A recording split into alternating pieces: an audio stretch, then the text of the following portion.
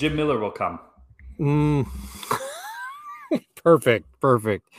Yeah. See, you know what? That means it is a new season because you had to name drop Jim Miller.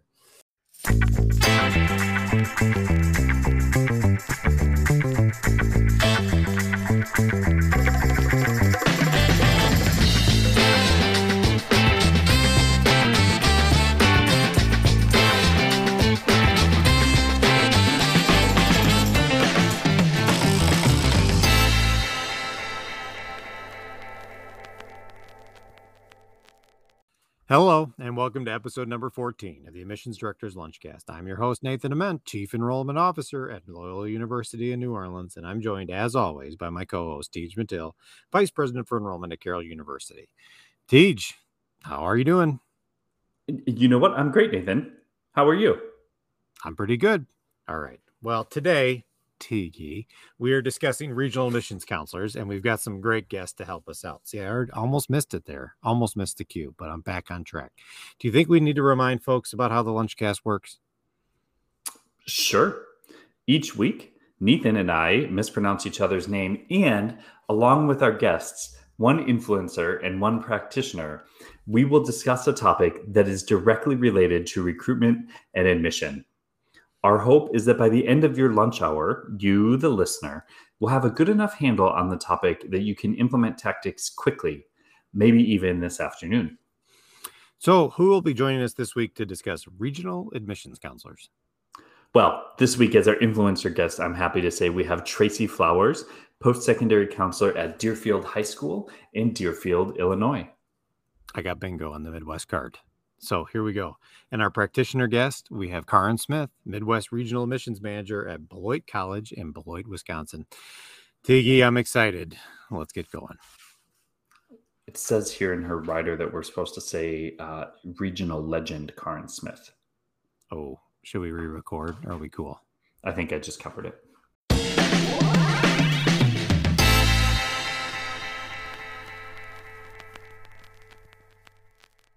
All right, Tiki. Well, I think it is time that we talk a little bit about regional admissions counselors. This is an episode and a topic that's near and dear to my heart because I was, for a short time, a regional admissions counselor. I know you were not, but I know you believe very, very strongly and support regional admissions counselors. And I believe you've had a regional staff on every one of your staffs. Is that true? That's correct. And Nathan, I was not a regional admissions counselor, but for a while I was considering it. Do you remember the advice you gave me? I'm sure it was great. Oh, it was fantastic. You said, Tej, it's perfect. It's the best job. You wake up by 10, you answer some emails, you break for lunch, you go out into the garden, come back, answer a few more emails at 3. Nobody cares. I mean, seriously, do you want Karen to drive down here to New Orleans and kill me? Because that's going to happen now. All right. Well, that might get cut or it might stay in. But if you're listening, here we go. So I think I'm really excited to ask both of these guests how it works, their perspective, especially Tracy, because she worked on both sides, right? So I think we know at least that she had experience previous in her career working as a regional admissions counselor, and then she switched over to the other side of the desk, working in the high school side. So I'm excited to pick her brain about what she sees on both sides of the desk, but then also working with regional admissions counselors in the Chicago area, which, as both of us know, given our experiences, is one of the largest areas in the country for regional admissions counselors. Mm-hmm. And then Karen, she wrote the book, I think, on regional admissions counseling. And we've both worked with her at one of our previous institutions. She's very active in associations about regional admissions counseling. And I was joking about her coming down to give me a hard time, but she does try. I think she spent her whole career fighting the stereotypes of the regional admissions counselor, and she made a believer out of me. Even when I was a regional admissions counselor myself, on how important it is for the staff and what role the regional admissions counselor can play in the entire staff and how they can interact with their colleagues, if that makes sense. Yeah, I'm excited. That they're both from Chicago, of course. That's our sphere of influence. But I think for this conversation, it was important to have two folks from Chicago, because Mhm. a real unanswered question is: have we hit a critical mass? Are there too many regionals in Chicago? We can see the demographic trends in Illinois, and it would make a direct X if you cross referenced it with a number of regionals in Chicago, right? Mhm. Um, so I would want to hear from both of them about that. And then Karin, this interview is going to be really anticlimactic, but fun at the same time, because everything I want to ask Karin on this during this interview, I've talked to her about off the record as we were considering or did expand our regional footprint at both of my previous institutions. So I Mhm. feel like, I'll be a good lawyer here. A good lawyer never asks a question without knowing the answer. I have a pretty good sense what Karin is going to say when I ask about Saturday duty. It's not good, but I think I know what it is, Yeah. and I think she just has so much to say that I think other folks who either have or are considering regionals can really benefit from hearing. Yeah, no, I would agree. All right, well, I think it's time we get to it, and we'll see you on the other side. But I believe I need to say, since it seems like we're completely off script on this whole episode anyway, so let's just mix it up. But here's our conversation with our influencer guest, Tracy Flowers, followed by our conversation with our practitioner guest, Miss Karin Smith. We hope you enjoy these conversations, and as always, we'll see you on the other side.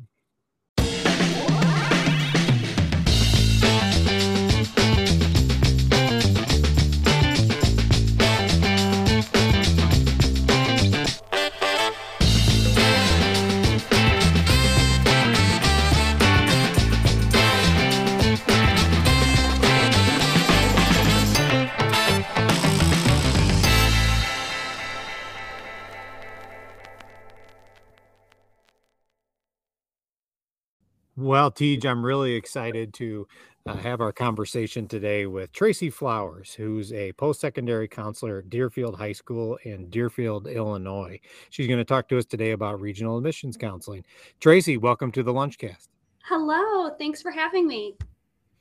Thanks for being on. Tracy, for those of you who don't know you, I know you and I go back quite a ways to our Chicago regional admissions counselor days, but can you give folks just kind of your 30-second bio and how you got into the business? Sure. Well, I'm going into my third year at Deerfield High School as a post-secondary counselor. Prior to that, I was at Loyola Academy for about 7 years. And then prior to that, I started my career in college admissions on campus at first, and then transitioned into regional admissions, which I loved. I absolutely love the profession, and I'm grateful for the roles I've had. And it's been a fun ride. Well, that's great. And that's why I thought your perspective today would be so valuable, because you really have worked on both sides of the desk here for folks. So our audience are admissions directors, and we're discussing regional admissions counseling to bring some light to the subject and kind of give folks some more information about regional admissions counseling, generally speaking. So from your perspective, since you have worked both sides of that desk we talk about all the time, just tell us a little bit about your experiences as a regional admissions counselor versus how it is to be a post-secondary high school counselor, if that makes sense. Sure. Well, it was really, really hard to lead the admissions family after 11 years in college admissions. 8 of those years, I said I was living the regional dream. I absolutely loved my experience as a regional admissions counselor, but with my new school counseling degree, I knew it was time to make a transition, like you said, to the other side of the desk. Although I'm a licensed professional school counselor, I'm lucky enough to serve a very specific role as a post-secondary counselor, which is also referred to as a college counselor in some districts. But I really find my regional experience allowed me to transition into the role much easier for a couple of reasons. Although my primary role as a regional admissions counselor was to recruit students and manage a specific territory, so much of the role involved educating the community and schools I served about college admissions. Regional counselors are often called to serve on panels, present to districts, and educate families on the college admissions process. So when I became a college counselor, I definitely had that solid foundation and firsthand experience. My regional position also allowed me to serve on many professional committees. So my professional network was quite large. And truly that the knowledge that I gained from my regional colleagues really allowed me to get to where I am today. But to answer your question, like one of the most profound changes that I was not expecting moving on to the high school side was just the sheer volume of mental health challenges our teenagers face. We've all seen a rise in the demands of counseling services, both at the secondary and post-secondary level. But I definitely was not aware of the epidemic of anxiety and depression that continues to grow among our students. Although I may have read an essay or two, as I'm sure you have read quite a few, about overcoming mental health challenges while working in admissions, on the high school side, it's continually being addressed daily. I think that's really interesting. I'm glad you brought that up because I think that is something that we're really struggling with on high school or on college campuses for sure. And we know that it's not starting on the college campus. It's starting in the high schools, unfortunately. Do you feel as a post-secondary counselor working within the high schools, do you feel you have the tools to be able to help these students? And then maybe talk about some of the tools or how we can help, if we're on this subject, maybe how we can help transition those students to college. Yeah, I think, as a trained school counselor, it's really about the immediate response, right? And so we are not licensed therapists. And I think that's what we're really seeing the rise in, where school counselors have to refer out to additional mental health professionals. And that's the rise that I just wasn't prepared for. I didn't really see as much as on the college side. But I think when that's definitely something we ask. I think all colleges are, how are your mental health services? What are the wait times for your offices? Because we see that as such a, like I said, epidemic on the high school side, that it's definitely something we encourage our students to inquire about when they're doing college searches. Tracy, do you think are students comfortable asking admissions counselors about that? Or I remember, 10, 15 years ago, the kind of standard practice was to presume that students who needed academic accommodations wouldn't ask until after they were admitted. And even then, maybe they might still wait for fear that we would use it against them. Should we assume students are being forthcoming with these questions, or should we assume that maybe these questions are there whether they're asked or not? I think that's a wonderful point. I still think there is a stigma around mental health, regardless of what we're doing in the high school, and bringing light to a lot of mental health awareness days and social emotional learning is really a huge factor. And I know a lot of districts, but I still think that is a fear among families to disclose this type of information, just like you said, that it will be held against them in an admissions committee review. So I think, that's a really good point, that if colleges could also, partner with us and destigmatize this even more by saying that it is okay to talk about this, but again, tell colleges how they've grown from this experience. That's how we typically advise families to talk about any type of mental health challenges and essays, is that it doesn't define who they are, but to talk about their growth over the experience. And I think if colleges also reiterate that message, that's how we can partner together to make students more comfortable with maybe sharing the types of supports that they're definitely going to need when they get to college. Tracy, it's so interesting that you talked about kind of partnering with you to help make sure the students know what information or what resources are available and how to access it. It actually leads perfectly into the question I was really excited to ask you.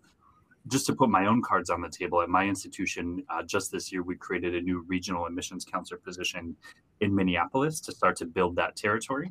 Yeah. And part of the argument I made was having someone on the ground in the area she will be able to get to know the schools and the counselors and be a resource in ways that we can't from a distance.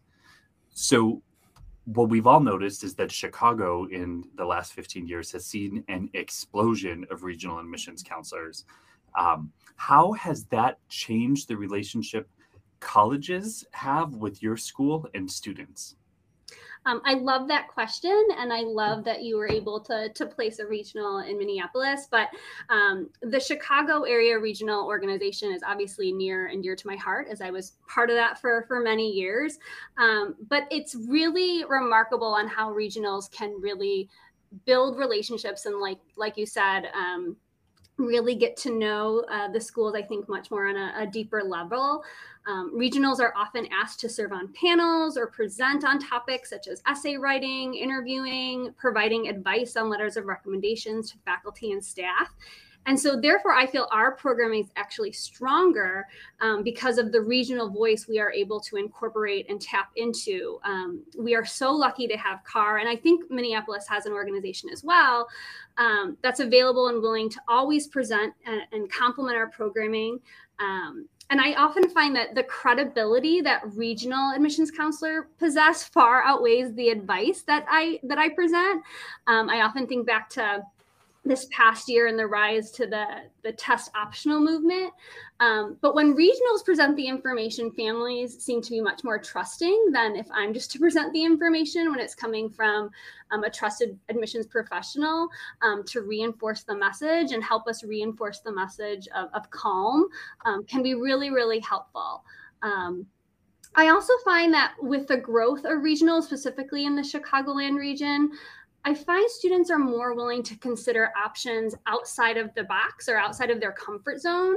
If they were originally considering maybe a school in their backyard, with the rise of CAR and other regional organizations, I'm assuming the same, the programming and events they're able to host throughout the year, the students have so much more exposure to more options.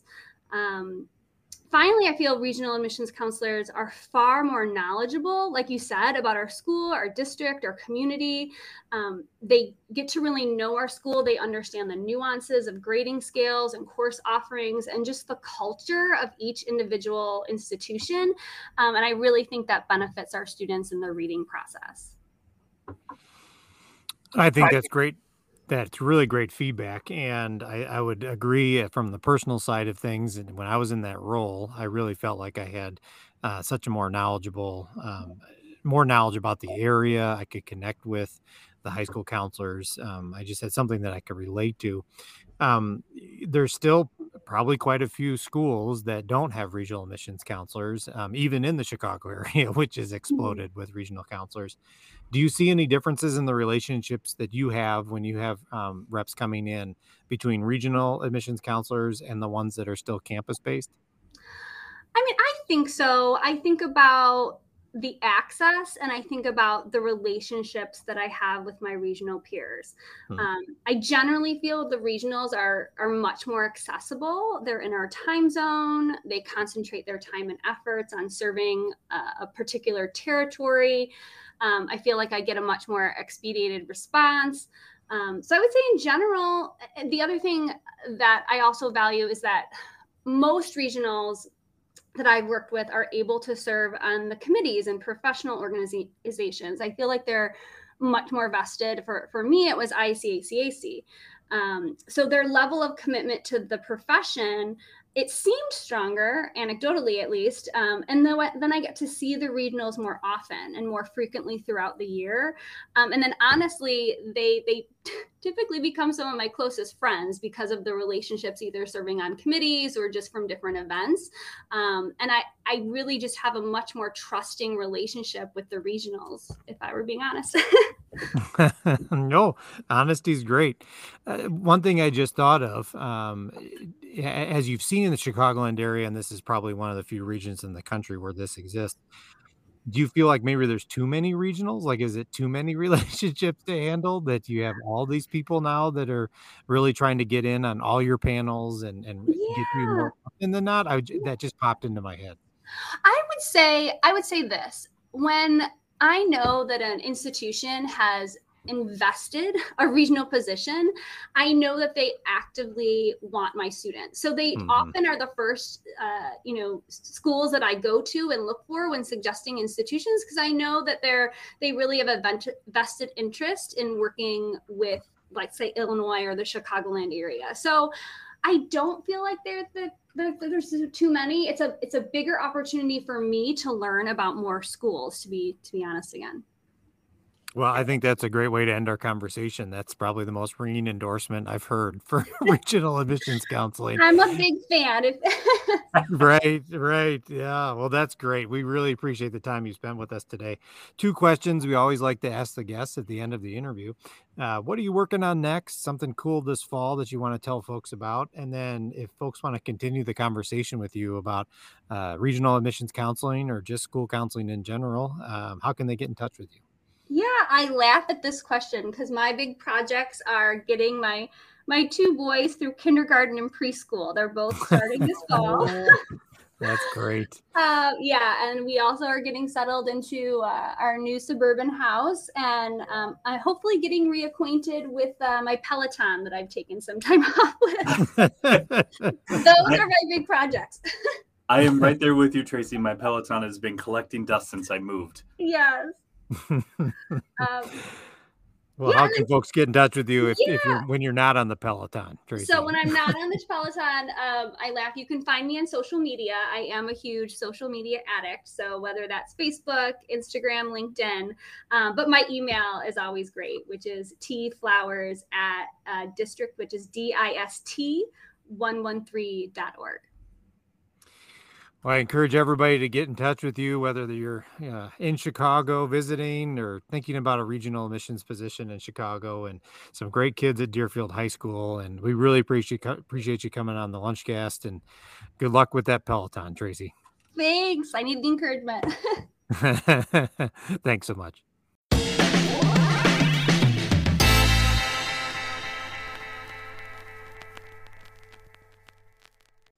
Tiggy, as you know, we have collaborated with the folks at Kelmscott EDU to highlight Slate Print during season 2 of the Lunchcast.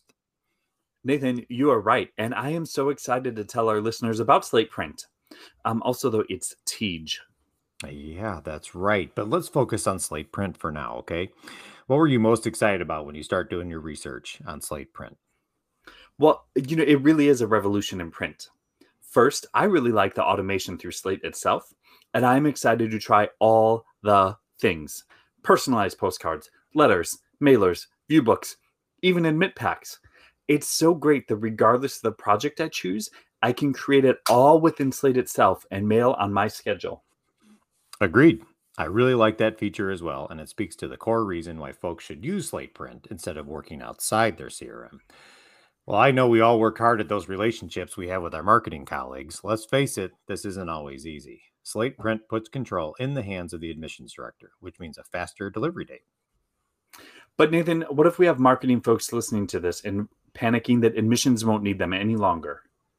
That's a fair point, Tiggy, and Slate Print has thought of that.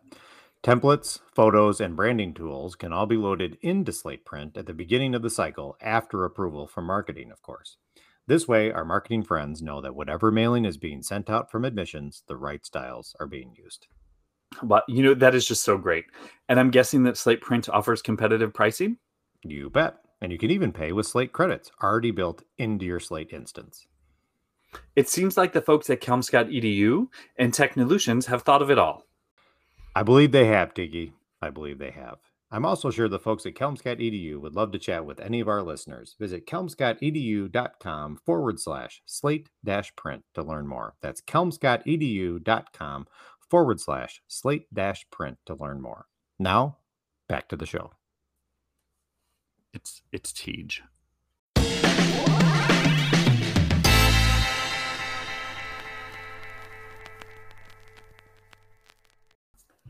Well, Nathan, I am so excited for the conversation with our next guest, continuing our discussion on regional admissions counselors. We have with us Karin Smith, the Midwest Regional Manager at Beloit College. Karin, how are you doing? Just great, thank you. Karin, for the benefit of folks that don't know you, there may be a few out there like that. Can you just tell us a little bit about yourself? I'm Karin Smith, Midwest Regional Admission Manager, Chicago-based representative at Beloit College in Beloit, Wisconsin. Excellent. Well, I think we can just dive right in. Karin, the first question that I wanted to talk to you about when we set this up was thinking about admissions directors what do we get wrong when we develop the job description for a regional admissions counselor? Well, first I want to say I really appreciate you asking me to share my insights. But let's be clear, because the two of you have some pretty significant experience with being and managing regionals. So while I've been around the block a few more times than both of you, literally, I routinely consult with both of you, looking for your thoughts and experiences in our crazy, lovely world of admissions. But what do directors get wrong? I will mention three things. One, directors look to simply edit an on-campus job description instead of starting from scratch, or consulting resources that are available to anyone who wants to reference them on the NARAC website. And NARAC stands for National Association of Regional Admission Counselors. I think also oftentimes directors fail to recognize that regional counselors are not synonymous with on-campus counselors working from a different location. The responsibilities and the expectations of each are and should be different. And then the final thing that sometimes will just completely quash a search is that directors fail to take into account the cost of living in the area the regional will be located in comparison to where their school is located, because sometimes there's a very significant difference. Karin, I think that last piece is especially important. And I actually just have an example of, we hired a regional admissions counselor recently this summer, and it was somebody in Florida, and we found out pretty quickly what we needed to do as far as salary was concerned. So I really appreciate you bringing that up. Yeah. Speaking about the hiring process, can you just give us a few pros and cons of hiring a regional counselor versus an on-campus counselor? Yeah. I think I've worked regionally for the better part of my 37-year career, so I probably am not neutral on this subject. But I think some of the pros are enhanced availability in and knowledge of a particular area. So back when area codes were actually tied to an area, it was easier for students and families and counselors to make note of the fact that a regional counselor lives in their area, that we are literally their neighbor. And now we have to be a bit more obvious. But a regional can and should know quicker and more intimately about school and community changes, school and community events. For instance, a school goes on strike, we know. A school is scheduled to close, which we've had happen here in the Chicago area with some of our parochial schools. Well, we know weather issues, speaking opportunities and needs of our neighbor counselors. We can be an area expert and resource. And I'm going to give you one quick story. When I was working prior to coming to Beloit in Northern California, I experienced for the first time wildfire season. And to be able to say to students, okay, well, what is the air quality where you live? Your school is closed? Oh gosh, okay, well, how are you handling that? What's happening? For them to be able to say to me, wait, you represent a school in the Midwest, you live here, you understand this, And then I would say, yes, I live in the East Bay. And they would be, oh, well, I'm in the South Bay. And, so I think we are that. We are in the area. And then finally, regional people can take on some responsibilities in order to provide relief to our in-office colleagues. So for instance, I will often say to my director, who may not know, I can read more applications than in-office people. I can do general inbox and phone duties more. I was assigned at a previous school all the final grade recalculations. And so when you think about it, other than my dog, and occasionally a family member or a neighbor, no one is stopping by my office for a chat. And so I don't spend several minutes a day chatting at the office water cooler, which sometimes is hard. I don't host families visiting my school in person.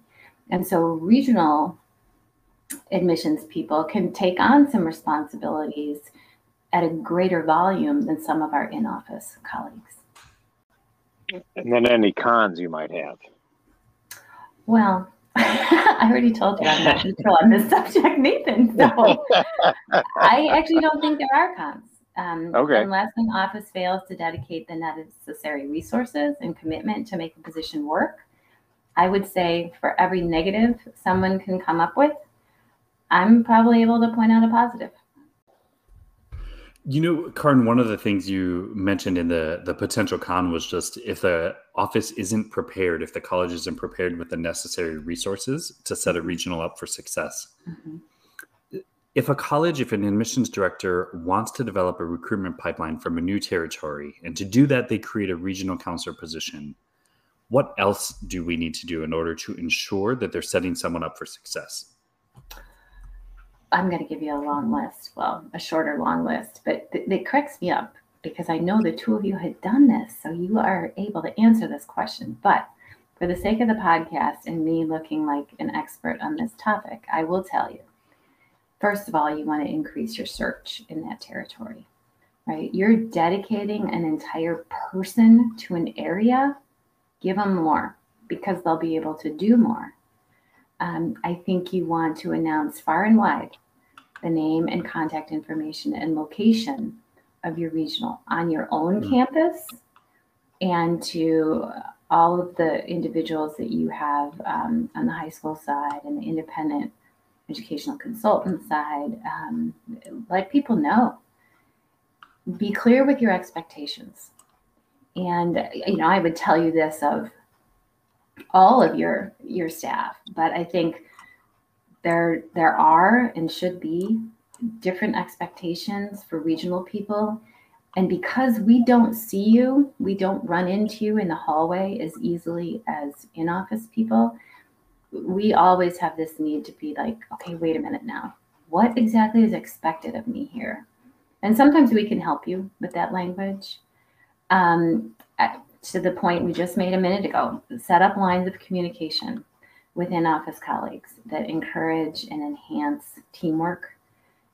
Don't set up a system where it's us versus them. It never, ever goes well. And so one of the things that I routinely do when I'm working regionally is to ask to be part of a team that's working on an in-office project so that they have to consult with me and I have to consult with them. And I always advise new regionals to do that as well. You know, we've said this, but I'll say it again. Understand that regionals will always work differently than an office staff and be okay with that. I think sometimes what's very difficult for directors is trust. Trust that we are not eating bonbons and watching soap operas all day long. But because you don't see us, sometimes there's a lack of trust. I would say have them report to someone who understands regional work. And if the director at a particular school does, great. I found myself in an awesome situation at a previous institution where I was hired at the same time the school was planning to hire 3 other regionals. And so have their first regional team ever. And I think I know I was a surprise applicant. And the person who was hiring me said, so would you want to manage the regional team? Because honestly, we don't know what we're doing. I was like, oh, hell yeah. Yes, I will do that. Right. And that worked out really, really well for all of us and for the institution. And then, you know, a couple other things I would say, please do not put someone who is brand new to admissions work in a regional position. This rarely works well. You're putting someone who literally doesn't know anything about anything in a place where they're operating completely on their own. And we who work in a regional world know each other well and do our best to take care of each other. But it is so obvious when someone doesn't know what they're doing and really doesn't understand admissions at all. And we kind of take it personally, you know, like, come on. And we help them out to the best of our ability, but it just doesn't work very well. Let's see, 2 more things. Commit resources necessary to bring your regionals to campus 3 or 4 times a year, but not every week. Okay? Even if they're only an hour and a half away, they're a regional for a reason. So you want to be really careful and thoughtful with that. And then I always say, encourage them or even require that your regional people get involved in their area. ACAC, there's the regional organization. And if a regional group happens to exist where they're going to be, by all means. In Chicago, we have a group called CAR, Chicago Area Regional Reps. There's about 125 of us now. And we're all regionals. And so we can be support for each other. And we are.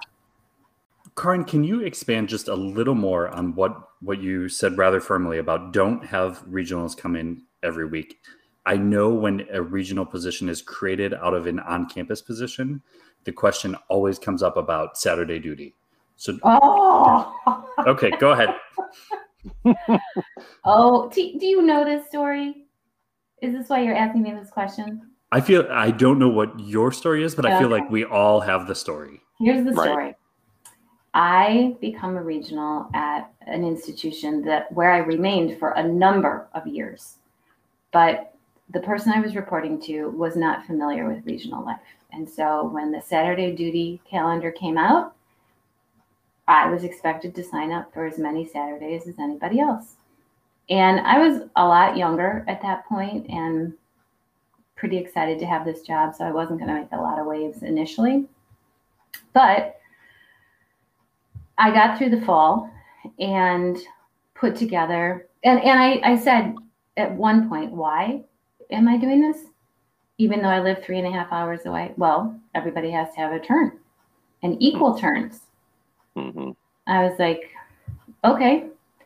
So I was on campus 2 Saturdays where there were no students to talk with me. 0, none.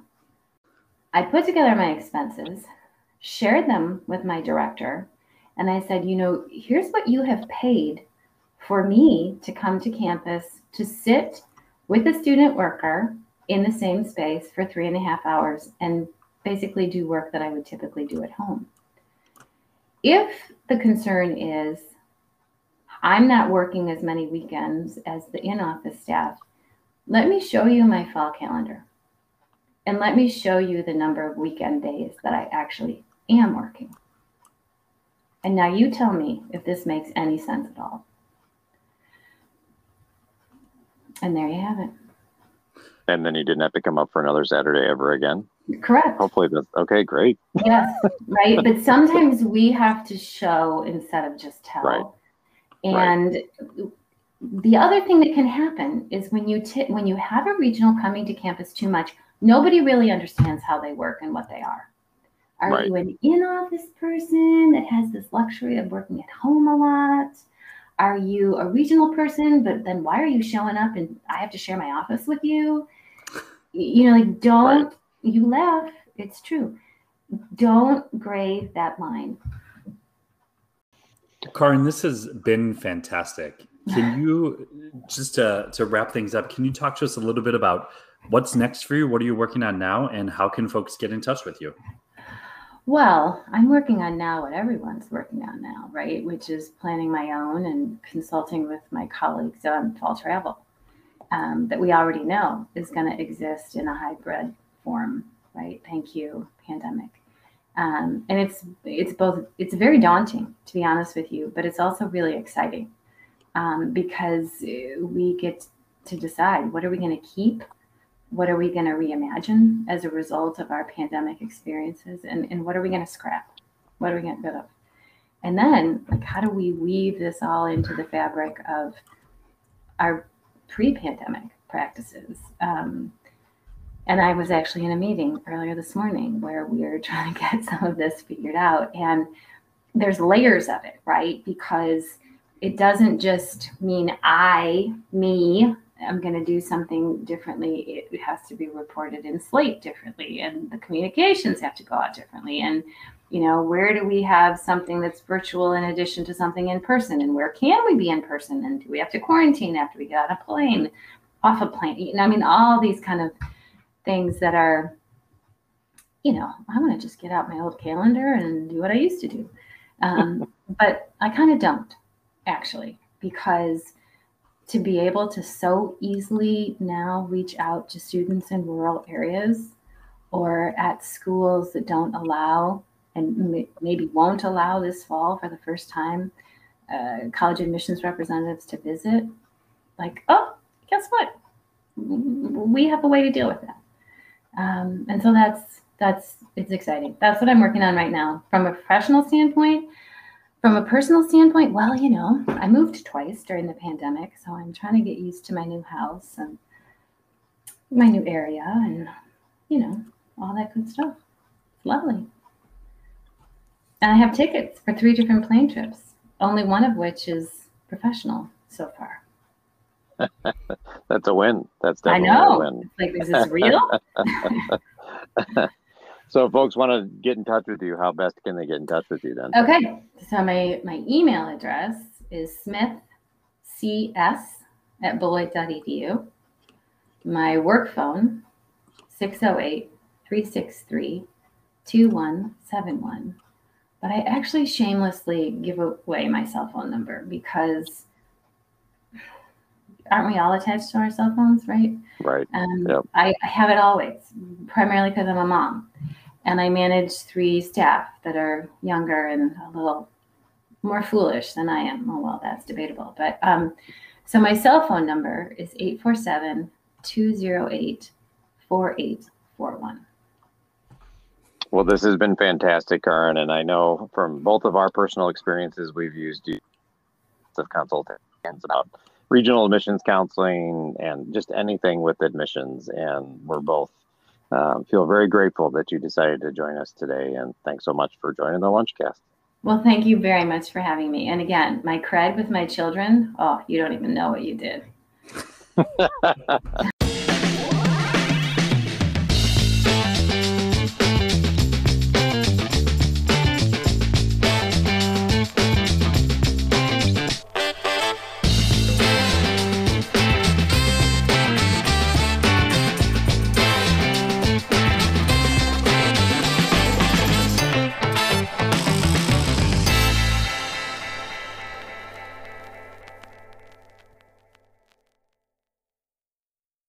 Tiki, great set of guests. I hope it wasn't too Teach.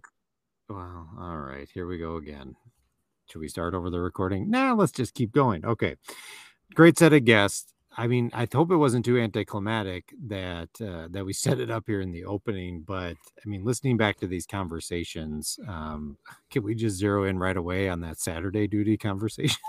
If there is an admissions director out there listening, having a regional drive-in for Saturday duty, it is time to reconsider that. Even if your regional says they're happy to do it, even if nobody's frustrated by it, Karin was right. These are different jobs. You have someone regionally based for a reason.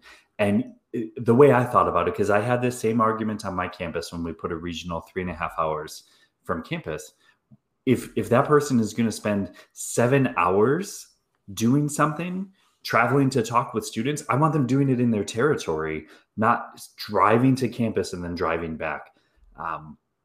I get that it's a tough on-campus conversation with your on-campus staff, but they are different jobs. And here's the thing. I believe I might have touched on this in the interview. With the technology we have now, especially with video conferencing, Zoom especially, there is no reason that a regional admissions counselor can't connect with the student and still establish a relationship with the student that's in their territory, even maybe when they're still in town. They could set up a meeting right after the visit or whatever else. So, I mean, I remember back in the day when I was a regional admissions counselor, that's what we were worried about the most, is how the campus visit experience would go, because we couldn't be there meeting with them personally. And that was the way it was back in the day. You were very controlling about the students that came in because you wanted to meet with your students and make sure the visit went all right. And I think, I mean, the regional admissions folks really have to establish a level of trust with the campus folks, but now it's so easy to connect them. there's no reason that they should be meeting with, well, no people like in that story she told. But there's other people that they can be meeting with in their territory. And you can divide up the work that way. It's just at the end of the day, it's about managing the expectations of the entire staff and having role clarity. You really have to tell folks that it's a different role and there's different responsibilities.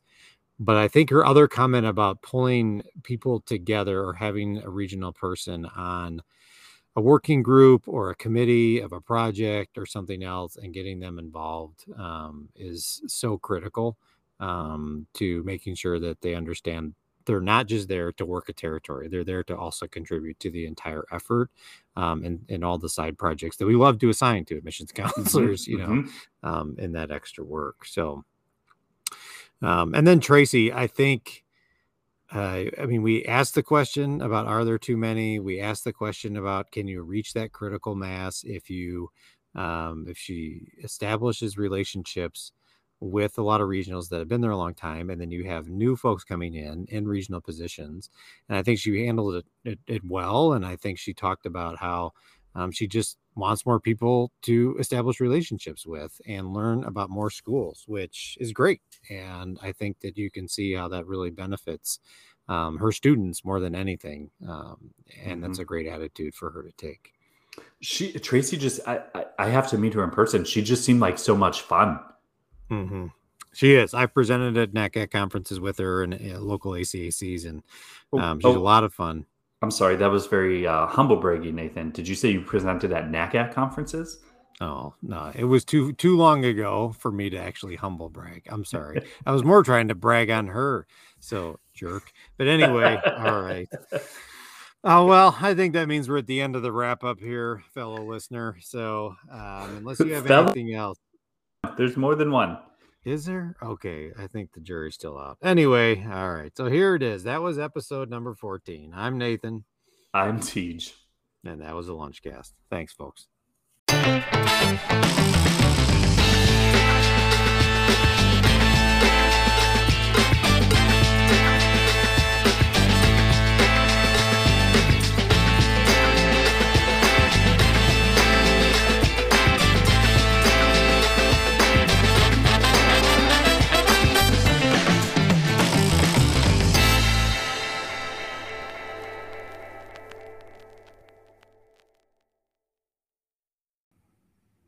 All right.